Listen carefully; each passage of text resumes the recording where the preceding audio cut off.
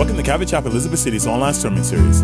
Join us this week for Colossians chapter 4, verses 2 through 6 with Pastor John King. You guys ready to study the Word this morning? Amen. All right, we're going to be in Colossians chapter 4, as you can see, verses 2 through 6. We're winding down this wonderful letter of Colossians. And so we're going to cover this portion, and Lord willing, we will finish Colossians next week. But for today, verses 2 through 6, as we turn there, just a reminder, kind of where we've been a little bit. We just finished covering a very long discussion concerning the fruit of our lives in Christ. You know, if you're a Christian, there should be some changes in your life. There should be some fruit in your life.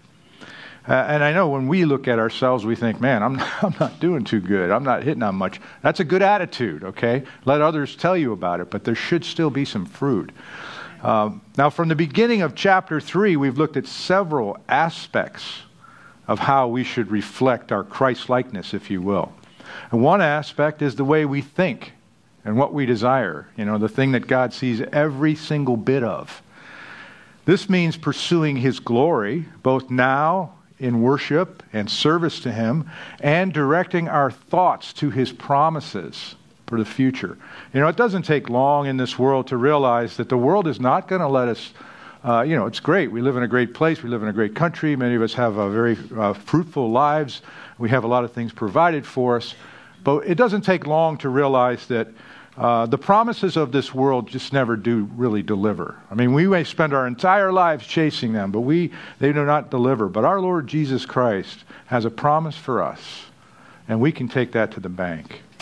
And so when this starts to shape our character, this reflecting and thinking about the things of the Lord, it starts to help us by the power of the Holy Spirit to put off our old sinful habits. You know, that this old body, this flesh is still going to be here to haunt us the rest of our lives here on earth. But we can put off by the power of the Holy Spirit things like lust and greed and evil desire and fornication. And we can replace them with the Christian virtues. And, you know, this should be many of us, this is one of our life verses. This is something that we should have in our hearts. Galatians 5:22 and 23, it says, "But the fruit of the Spirit is love, joy, peace, long-suffering, kindness, goodness, faithfulness, gentleness, and self-control." And that's when your life is being changed. That's the fruit of your life. And this then leads us further on to a life that's consistently, not perfectly, but consistently ruled by God's peace. That's controlled by His Word and His truth. And it's done in the name of Jesus. And we've been talking about these family relationships and our work environment where people, the real you gets seen a lot more than in the social scene. And so we want to move toward that. But, here today, now we're going to talk about our communication. We're going to center in on our communication. He's going to examine the fruit of our lives in our communication with God, which is prayer. And then we're going to look at our evangelism, our communication with others, how we speak to others. How should my prayer life and my witness speak of the completeness that I now have in Christ, if I truly believe that? To put it another way, how can I improve my communication with God and people? We should always look to want to do that. We should always look to want to improve our communication. Now, we all know that a failure to communicate is very common and problematic, right? Not talking, I'm not talking right now, or maybe talking too much, or talking at someone, or talking past someone, or trying to talk above others and look down on them, and so on. That's a lot of times, unfortunately, how we are communicated to, and sometimes we communicate to others. But our speech towards others matters. It matters a lot. It matters to the Lord. It matters to others around us. The old playground saying, "Sticks and stones will break my bones, but words will never hurt." You guys didn't get that one. Okay. Sticks and stones will break my bones, but words can never hurt me. That's a lie. That's not true. Yeah, that's an amen. You know what we're saying here.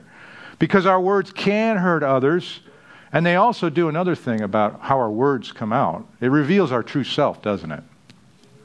Now, Jesus, he rebuked the Pharisees. They were spreading lies about him. They were calling him as, he was controlled by the devil. They were plotting to kill him. And of course, he knew all this stuff. And he spoke to the Pharisees in the parable of the tree. You recall in Matthew 12, 33 through 37.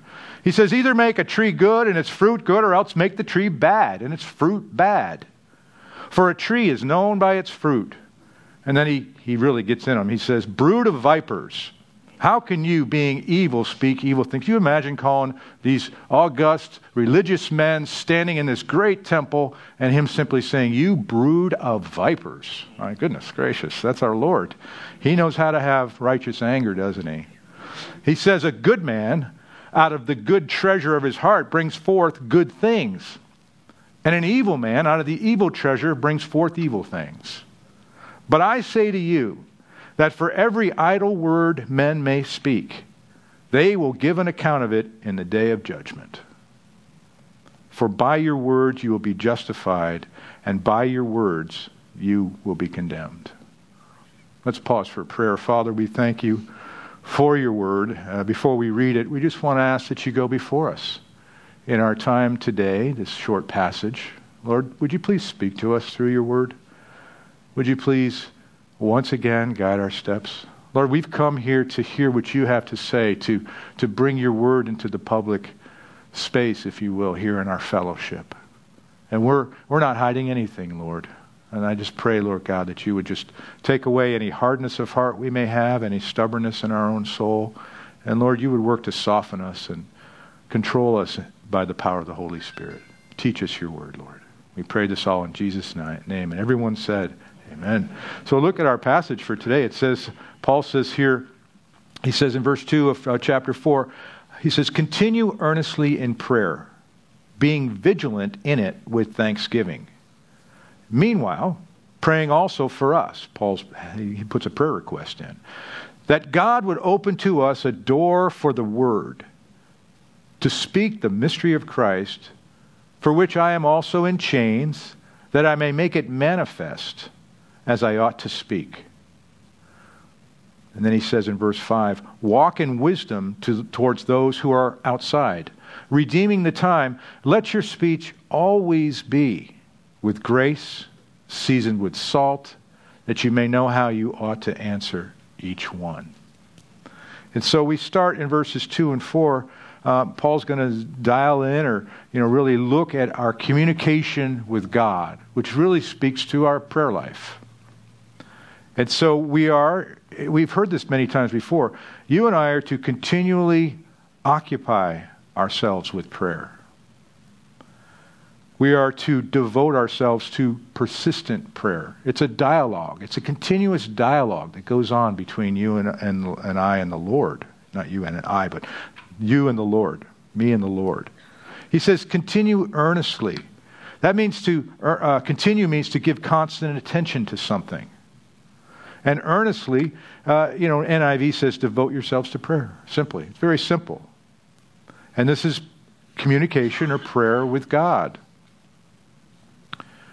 Now, if your only frame of reference for prayer is on your knees before the Lord in that quiet time or the family altar, and that's your only reference for prayer, and that's the only place prayer can take place, Paul's like, no, obviously you don't spend all your waking hours on your knees. Now that's a place to be. That's a place to be, but it's a lot of times really it's the attitude of our heart, isn't it? So what does it look like? I mean, are we supposed to be walking around this world always talking to ourselves so that everybody can hear? No, that's a good way to get yourself locked out of places or locked in, whatever you want to say. I mean, not if you want people to be able to relate to you and to have a conversation with you if you're constantly always going around mumbling and praying to the Lord. But you see, God has created us and He has wired us with the amazing mental capacity and the power of the Holy Spirit within us to be able to walk and chew gum when it comes to talking to God. That's just a simple fact. And let me prove that. I like what this old Quaker named Thomas Kelly said. He said, there is a way of ordering our mental life on more than one level at once. On one level, we can be thinking, discussing, seeing, calculating, meeting all the demands of external affairs. But deep within, behind the scenes, at a profounder level, we may also be in prayer and adoration, songs of worship, and a gentle receptiveness to divine breathings. It's possible. We often, get so overwhelmed with whatever it is that is overwhelming us, whether it's a giant or, a mountain that's come upon us. But I would submit to you, and I think you know that it's true, that no matter what's going on in your life, you still have the option to pray to the Lord. You have the ability to do what Paul's asking us to do. Warren Wiersbe put it this way. He said, this is not to suggest that God is reluctant to answer our prayer. And this is a constant, you're constantly talking, Lord, I don't want to put words in your mouth. You know how it is, the conversation you have with the Lord. And God is not reluctant to answer prayer, and that we can sort of wear him out, he says, by our praying. You can't do it. In fact, quite the opposite is true. God enjoys answering our prayers. But he sometimes delays the answer. Why? To increase our faith and devotion and to accomplish his purposes at the right time. You see, it's his will that things happen in our life. God's delays are not always God's denials. That's a good saying. You probably heard that before. And as we continue in prayer, our own hearts are prepared for the answer God will give. And that's the amazing thing about it. He's working, even though he's not maybe answering exactly what you want at that time. He's preparing you for the answer that's coming. And so what we find ourselves growing in grace even before the answer comes. We're not sitting on the edge of our seat waiting for God to make a move and answer our prayers before we can experience his grace and his power in our lives. So he says we are to be persistent in prayer, and then he talks about being watchful in prayer. Notice he says the manner, you're keeping alert, and you're doing it with thanksgiving. Again, you're able to mentally do these things all at the same time, simultaneously. He says being vigilant in prayer. Gregorio, to be watchful. This is a spiritual alertness. And you say, well, what am I being watchful for? I'm glad you asked. Temptation, spiritual drowsiness. That's what Jesus addressed in the Garden of Gethsemane in Mark 14:38. He said, watch and pray lest you enter into temptation. The spirit indeed is willing, but the flesh is weak. That's what the Lord said, and we know that to be true. We're also watchful for the wiles of the devil, his fiery darts that come at us. That thought, that accusation, that's coming from him. Ephesians 6:16 talks about it. We also know that the devil prowls around like a roaring lion, seeking whom he may devour. And that's you and I. He likes little sheep. He likes sheep to eat and destroy. We also should be vigilant and watchful for the needs of others. This will really speak to our hearts. Ephesians 6:18, Paul said, praying always with all prayer and supplication in the Spirit, being watchful to this end with all perseverance and supplication. For who? All the saints. For others. For the needs of others. Another thing we should keep in mind, that when we pray to the Lord, it should be from the heart. It should not be a dull repetition. Just saying the same thing over and over again. Hey, say it like you mean it. Okay? If you're in a group setting and you're reciting the Lord's Prayer or going through a catechism, let's say it like you mean it. Believe in it. Put some fire into it. Psalm 141:2 says, let my prayer be set before you as incense. Something's burning, okay? Something's burning before the Lord. And lifting up my hands as the evening sacrifice. That's your prayers.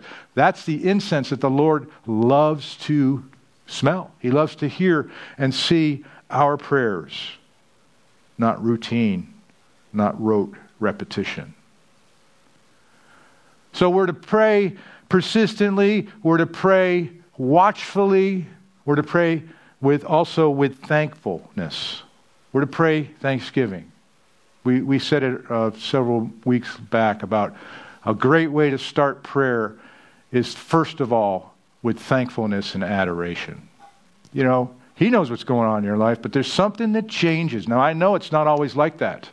I know that sometimes you come before the Lord and you groan, okay? You groan before the Lord. You don't have words to describe it, but you're speaking to the Lord. Maybe you have a prayer language. But oftentimes when you come before the Lord, we should come with thanksgiving. And, you know, Colossians 3:15 said it earlier, chapter 3, verse 15. It says, "And let the peace of God rule in your hearts, to which you are also called to one body, and be thankful." You can't keep the thankfulness out of that. Paul commands the Colossians to express gratitude for the things they have and the people in their lives. What does gratitude do for you? One writer put it this way: gratitude is a safeguard against grumbling and complaining. I mean, if you're giving thanks and then you're grumbling at the same time, well, you got a problem. We have, maybe they have some medicine for that. You should give thankfulness to the Lord, and that should prevent that grumbling. Because grumbling and complaining is a real quick way to ruin a community. It's a great way to ruin a family. It's a great way to destroy a day. And we're all guilty of it. And if you're in a position of influence and you become one who grumbles and complains, that spreads. You know, remembering God's goodness, because you can say, well, look, Pastor John, you don't realize what I'm going through right now. I'm not really thankful for the situation I've been placed in. You didn't get that phone call that I just got from the doctor. You didn't have that spouse that said those things to me. So I'm not really thankful right now. And I'm just being honest, right? Well, sometimes we need to remember God's goodness. You know, we sing that song, "All my life you have been faithful." And we talk about God's goodness chasing us. And sometimes we just need to appropriate it. Because remembering God's goodness is a great way to be thankful, isn't it? Joshua 4, we had this wonderful account when Joshua was leading, they were taking the Ark of the Covenant through the Jordan River. In that story, you remember how the Lord parted the sea. And they placed the stones in the river. There were 12 stones. And it says, Joshua 4:18, that the soles of the priest's feet touched the dry land as they crossed the river. God commanded that the stones later be placed as a memorial. He commanded that they bring those stones out. And in Joshua 4:19 through 24, it says, "Now the people came up from the Jordan on the 10th day of the first month, and they camped in Gilgal on the east border of Jericho. And those 12 stones which they took out of the Jordan, Joshua set up in Gilgal. And then he spoke to the children of Israel, saying, when your children ask their fathers in time to come, saying, what are these stones? What are these stones doing here? Then you shall let your children know, saying, Israel crossed over this Jordan on dry land. For the Lord your God dried up the waters of the Jordan before you and crossed over, as the Lord your God did to the Red Sea. And then he goes on and said, which he dried up before us until we had crossed over. And so it's a memorial stone. The things that the Lord has done in your life are memorial stones. Whatever he's delivered you from, bring them out. Bring them to mind.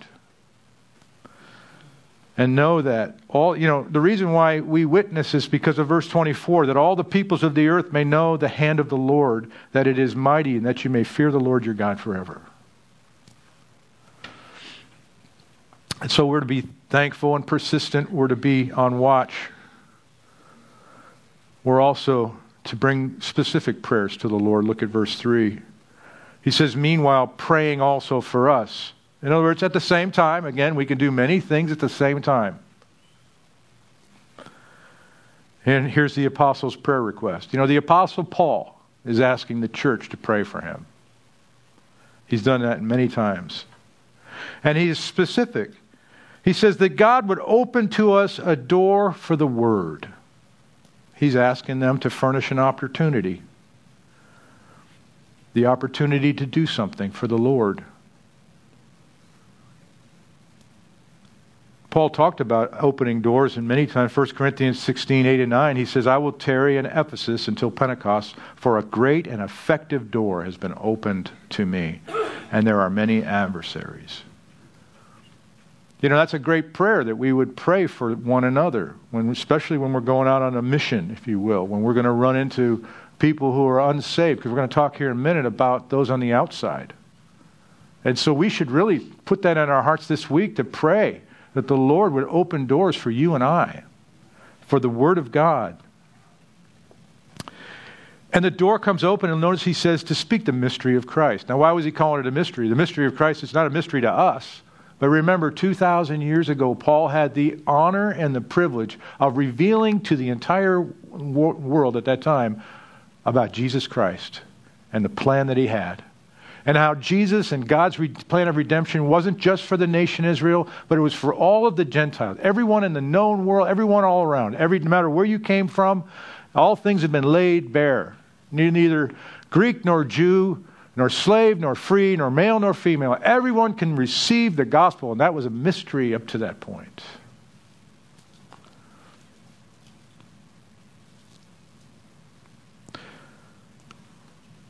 He said, pray for a door for the mystery of Christ for which I am also in chains. The reason why he was in jail was because of the work he did in proclaiming the gospel. But we know Paul's letters. We're still reading them. He wrote them in prison. They distributed them around. You know, we're going to read about the deliverer Tychicus and those. We're still reading those words. And he did it while he was in jail. And you think he couldn't do anything. His faithful preaching of the gospel. How much more the freedom that you and I have to share.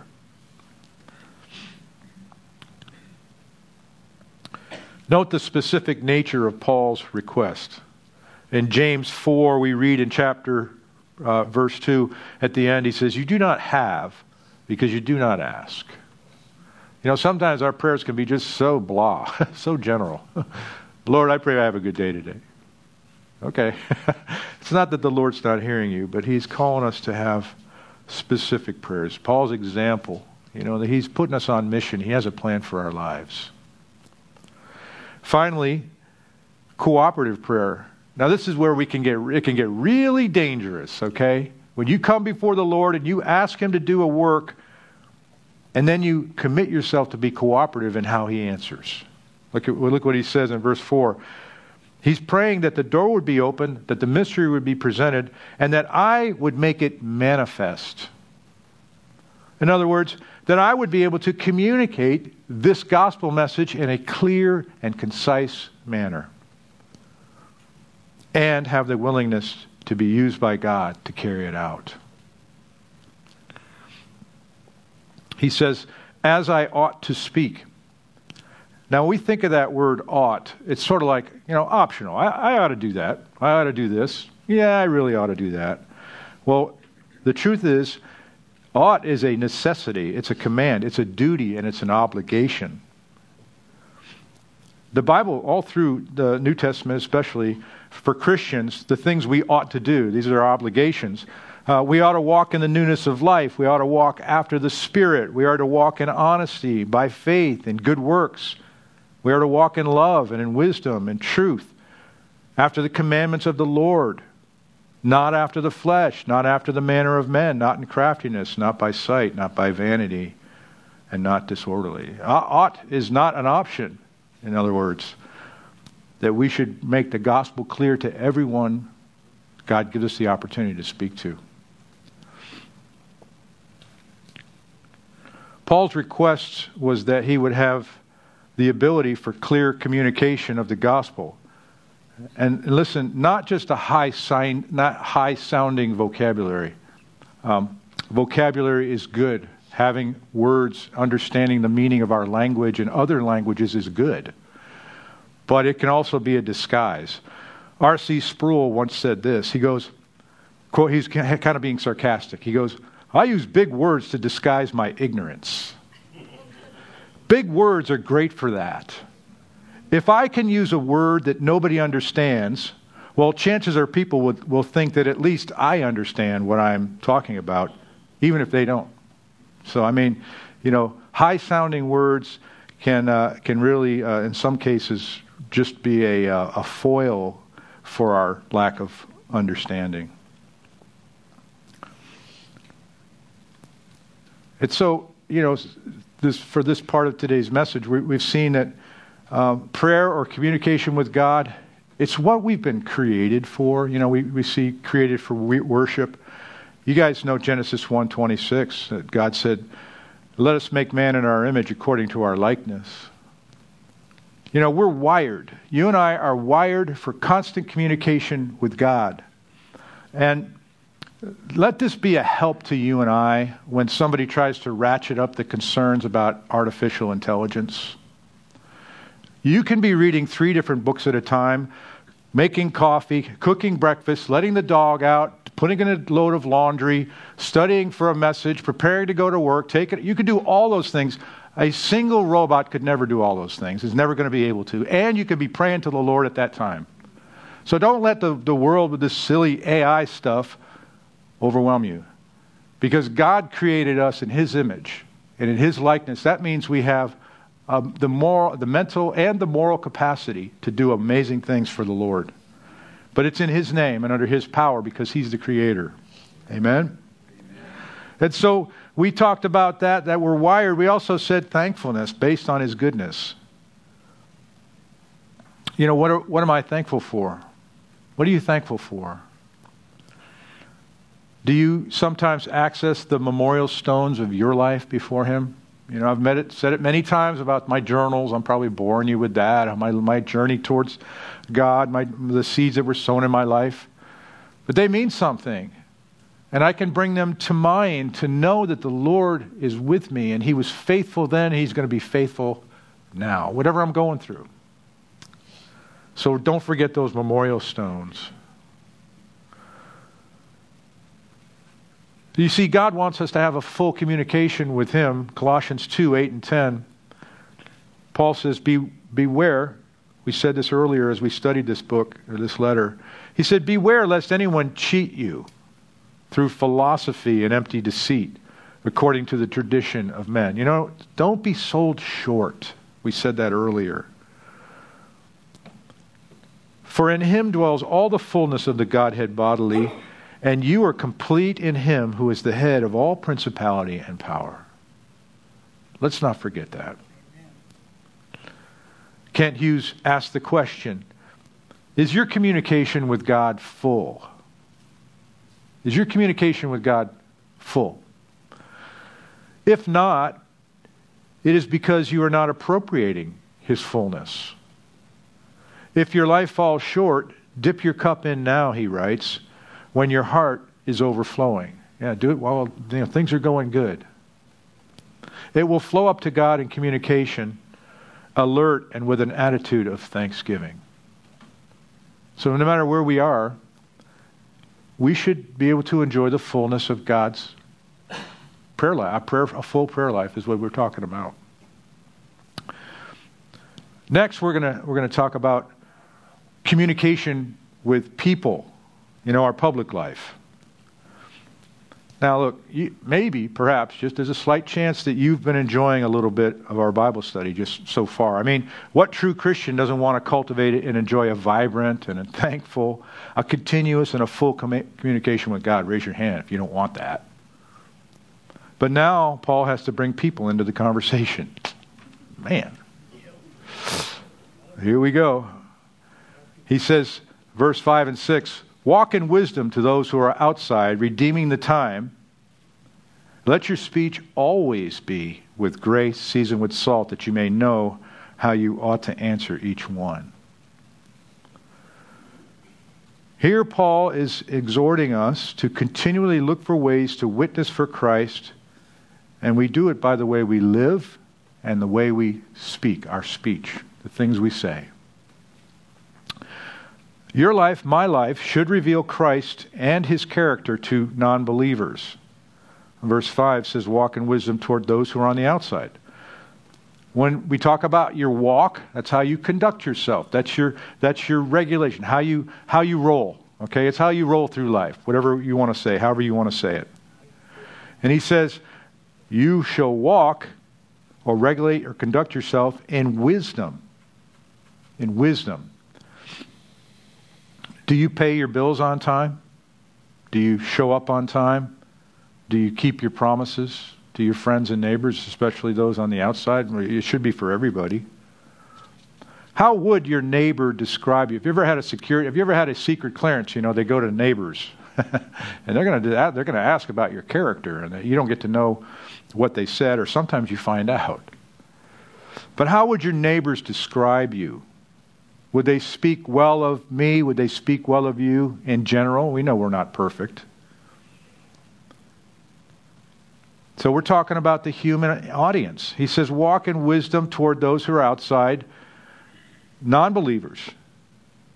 So we need to be very careful. And we're all guilty of not being wise and not being careful how we walk before and the things we say to our unbelieving friends and acquaintances.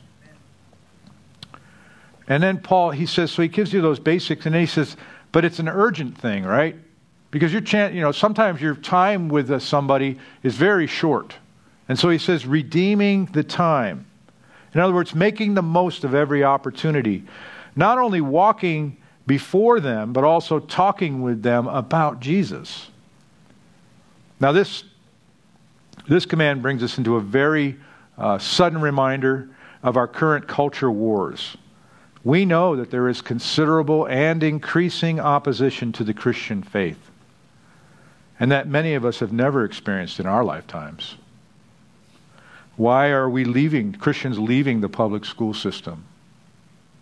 Why are we retreating? Well, because of the opposition and because of the things that they're teaching our kids. And so, you and I, we've had some very hard lessons, especially about what to say or what not to say. If you've been on social media, if you've been on Facebook for 20 years or however long it's been out, you can remember that some of the things you said that you will no longer say anymore. Because you realize that, hey, this isn't just a bunch of my friends. In fact, a bunch of you guys aren't really my friends at all, right? What I put out there. And so some of us, some people knew what it was going to be going in, our kids maybe perhaps, or grandkids. But a lot of us older, I use that term lightly and with grace, we had no idea what we were stepping into with the social media world. Whether it's fair or not, the things we say on social media, you and I can lose our good name and reputation in a matter of seconds. We could be one click away of having our reputation, especially if you're in business or you're trying to move forward in your career as a young professional or whoever you are. You can have your reputation destroyed. And if you've in fact said something wrong, you can't retract that digital record. It's there forever. And it could come back to haunt you decades later. They're using it as a weapon. Sometimes Christians fall into extremes. You say, no, we don't. Yes, we do. Yes, we do. We can be isolated in our own communities. We can have very little contact with outsiders. You've heard the poll, a person gets saved and within 7 years they have no secular friends. They have no unsaved friends. They have some relatives that they put up with once or twice a year. So we can become very isolated from our communities, but that's not what Paul's saying for us to do. And less likely, the other extreme, we can become so outspoken that our speech becomes associated with those who say things to the unsaved like, if you don't know Jesus, you're going to turn and burn. You're going to fry like a French fry. You're going to burn in hell for the rest of your, big sign, okay? Out there yelling at people with your gospel. So we can go either way. But is it biblical? The answer is no, it's not. It's not making the most of your opportunity and redeeming the time. Paul says in verse 6 that your speech should always exhibit grace. Not sometimes, always. At all times. Our speech to the unsaved people in this world should always be with grace, seasoned with salt, that you may know how you ought to answer each one. James 3, 6 and 10, there's really no need to answer why, but here's an answer why we must watch our tongue. It says, and the tongue is a fire, a world of iniquity. The tongue is so set among our members that it defiles the whole body, and it sets on fire the course of nature, and it is set on fire by hell. For every kind of beast and bird, of reptile and creature of the sea is tamed and has been tamed by mankind, but no man can tame the tongue. It is an unruly evil full of deadly poison. With it we bless our God and Father, and with it we curse men who have been made in the similitude of God. Out of the same mouth we proceed blessing and cursing. My brethren, these things ought not to be so. I mean, James, you better be ready when you read in James's letters, in his letter. You better be ready for it, because he's going to get you. And the Holy Spirit's going to speak to your heart.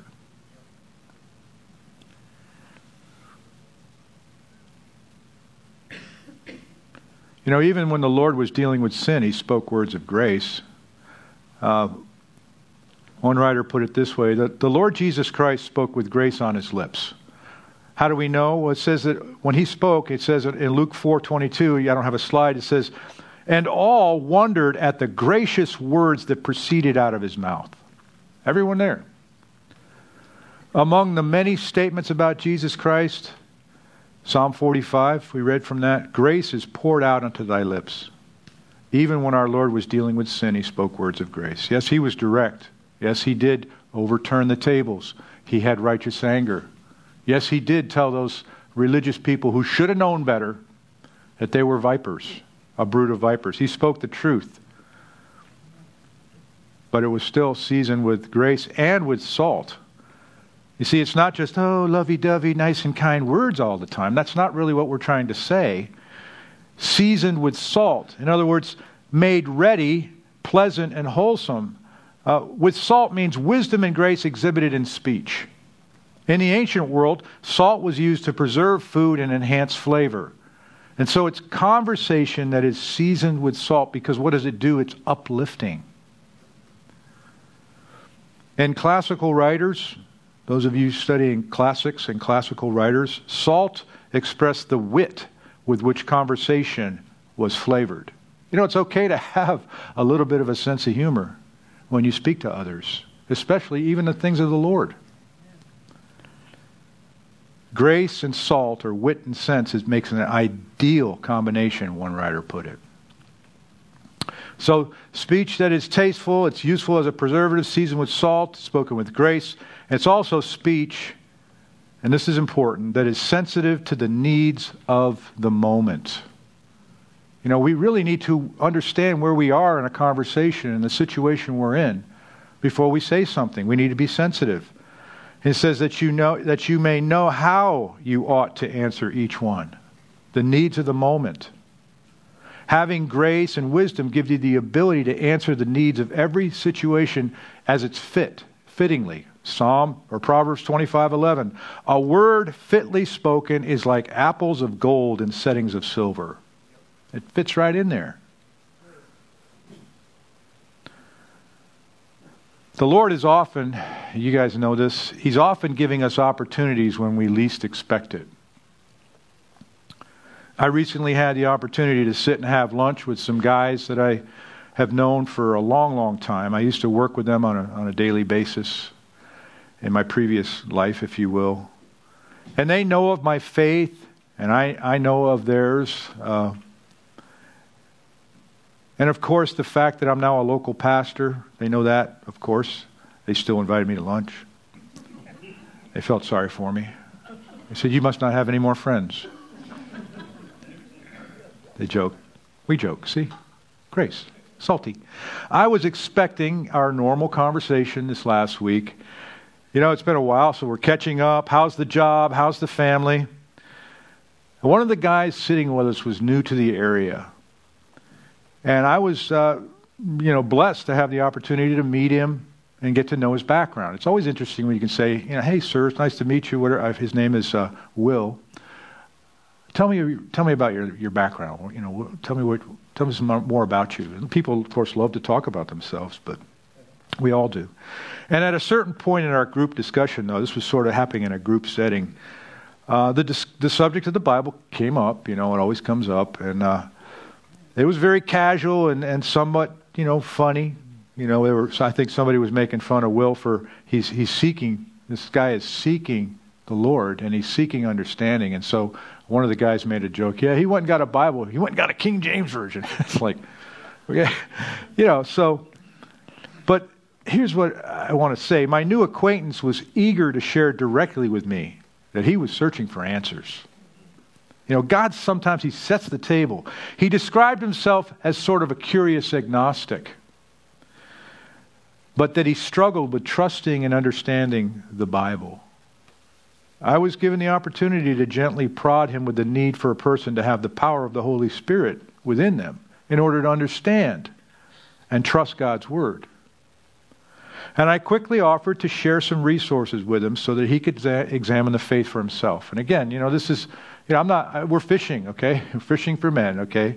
I could have said, sinner, you're going to burn, right? Die, burn, fry like a French fry unless you get to know Jesus right now. I mean, there are people that are gifted unto that way. I haven't met any of them yet, but in any event. But I offered to share some resources with him. We shared our contact information. Now, this is how, this wasn't, he's serious. Because I was, talking with the other guys. He goes, hey, don't forget to send me a text, return text. He really wants to know. He really wants to know about God and God's Word. And so I shared contact information. I sent him an online Bible app. I sent him a podcast sermon series. All the tools that you and I have available to us to share with others. And I, of course, invited him to our upcoming men's fellowship. And look, and he thanked me. And I've been praying for him ever since that day. And I would ask you to pray for this man, Will. And you guys know what it's like. You tell somebody something, they ask you a question about the Lord. They even seem eager. They want to, maybe they might say, I'm coming to church next Sunday. You never see them again. But, the thing is, God gives us opportunities. And we're to plant those seeds. Because who knows what's going to happen in this guy's life. The work of the Lord in this man's life will create those memorial stones that he'll be able to reach back on. And he'll be able to say, I was sitting at a Mexican restaurant with this crazy guy. He used to be Coast Guard, now he's a pastor. What happened there? We don't know. But, and so as I was preparing for our message today, I was struck by the simplicity of Paul's command. We are to be ready and available for God to use us in our communication with those on the outside. That's why I wanted to share that with you. And it's the Lord's work. 1 Peter 3:15. This is a great verse if you're taking notes. But sanctify the Lord God in your hearts, and always be ready to give a defense to everyone who asks you the reason for the hope that's in you, with meekness and fear. As we've been saying, with grace, with salt. As we start to wrap up today, I don't need to inform you, and I said it earlier, just how divided and divisive our culture and society has become. There isn't a week that goes by that some new level of insanity presents itself to you. And so these are very challenging passages for you and I, aren't they? I mean, everybody now knows where the opposing side stands, right? On issues, whether it's politics, split down the middle, half of America this and half of America that direction. But we've allowed the narrative, the satanic narrative, to replace the conversation in many places, haven't we? And so the battle lines are drawn, the opposing views get lobbed back and forth, mainly through social media, because that's a safe place, right? I can say anything I want on social media without having to face you face to face. Yet the topics are important. They are important. And they need to be addressed in the public square. We will say that abortion is murder. We will stand up for that. We will say that child trafficking is murderous and wrong and cruel. We will let people know, but we're called to do it in a way that God calls us to do it, and that our words would be seasoned with grace. And, I guess I just want to encourage you guys, don't give up, because that's what's happening, right? You're giving up. I give up so many times. The Lord wants to use you for His kingdom work, not just in the church and in the home, but to those on the outside. And so it really comes back to the two greatest commandments. Mark 12:30 and 31. And you shall love the Lord your God with all your heart, with all your soul, and with all your mind, and with all your strength. This is the first commandment. And so we're good at that. Oftentimes we're very good at that. And that's a good thing. We're growing in His grace as a church family. We're growing in His Word. We have sweet fellowship together. We have prayer. We're getting to know one another better as the years go by. But notice he says in verse 31 that the second is like it. Pastor Sandy Adams recently gave a great message down at a conference we all attended about the second twin, right? And they're identical. The command, the first command is identical to the second one. That twin's just hiding behind it, the way he put it. If anybody's interested, I'll send you the link. It's a great message. You shall love your neighbor as yourself. There is no other commandment greater than these, Jesus said. And it's hard when we find ourselves at odds with culture, isn't it? A culture that has tried to drive us out of the public schools and is being successful in some cases. A culture that wants to drive us out of the public square. And they've long since left us in the entertainment industry, haven't they? In many ways. Although we've got a lot of good Christian movies coming back through. You see, there's a lot of good stuff to watch, even despite. You just have to be very wise. But we aren't to give up. We're to wisely redeem the time that you and I have been given. Why are we here? At this time, in history, in this country. Why are we here? Well, we're here to redeem the time that when we speak with grace. We are to speak not bitterly and angrily and ugly and grumpy all the time. We are to be salty and savory in the things we say, not dull and sanctimonious, okay? That's what drove a lot of people away from the church. That's what led to the great revival in the early 70s with the hippies. They kind of let them in because they were being pushed away by the church. The move of the Spirit was taking place, and we need to be ready. Also, our speech needs to be sensitive. Our speech to others is not to be driven by personal agenda. It needs to be Spirit-led. As the worship team gets ready, let's just kind of review very quickly.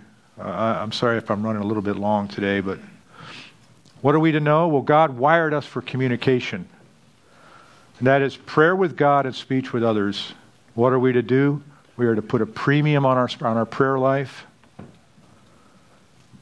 We need to be well thought of and wise toward those in the world.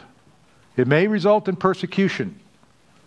And it won't always go the way we plan, but it may just happen the way you least expect it. Amen?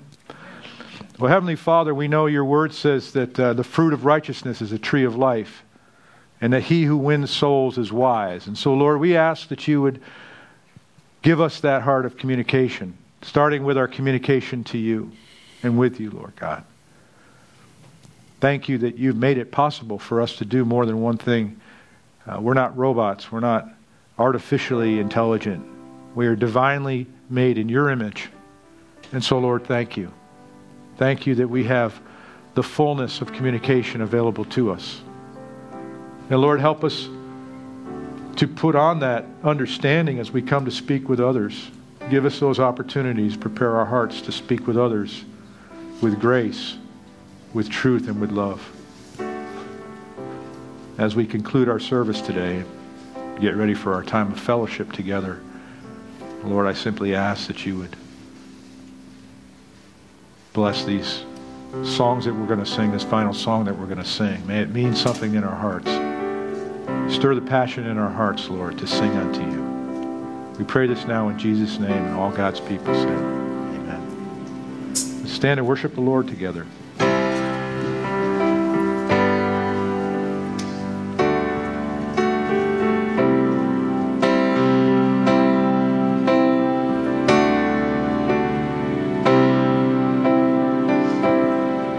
When the valley seems too deep, when the mountains are too steep, you are God and you are power then and now.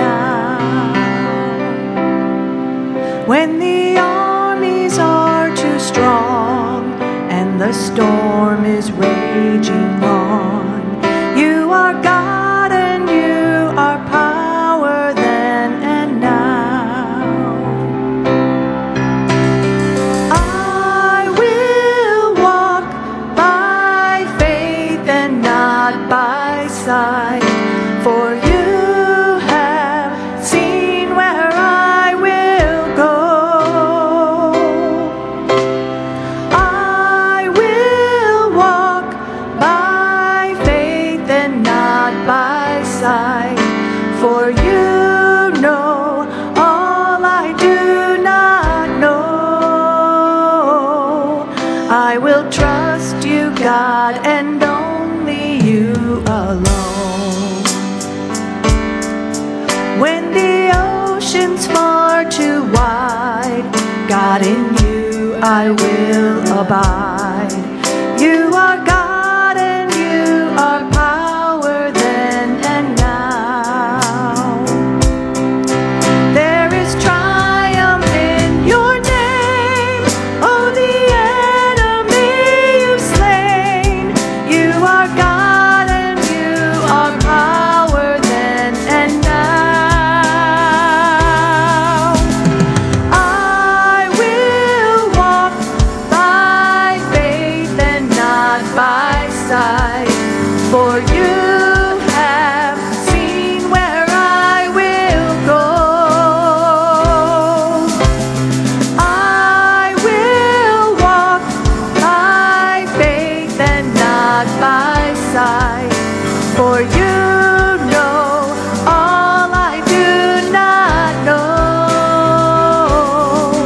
I will trust you, God, and only you alone.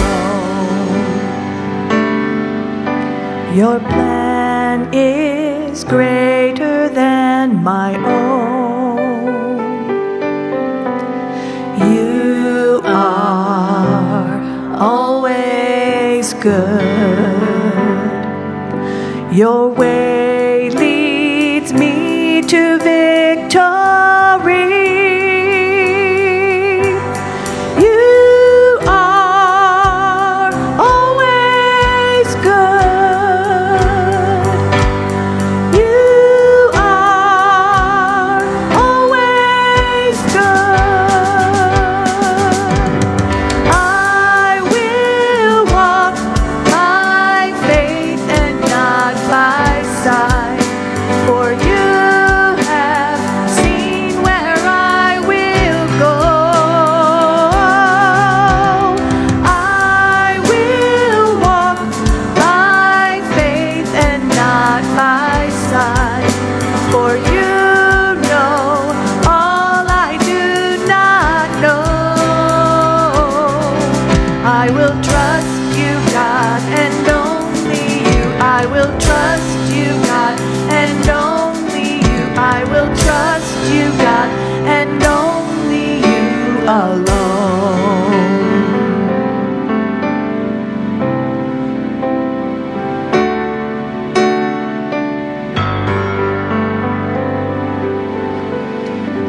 Yes, Lord, we will trust in you.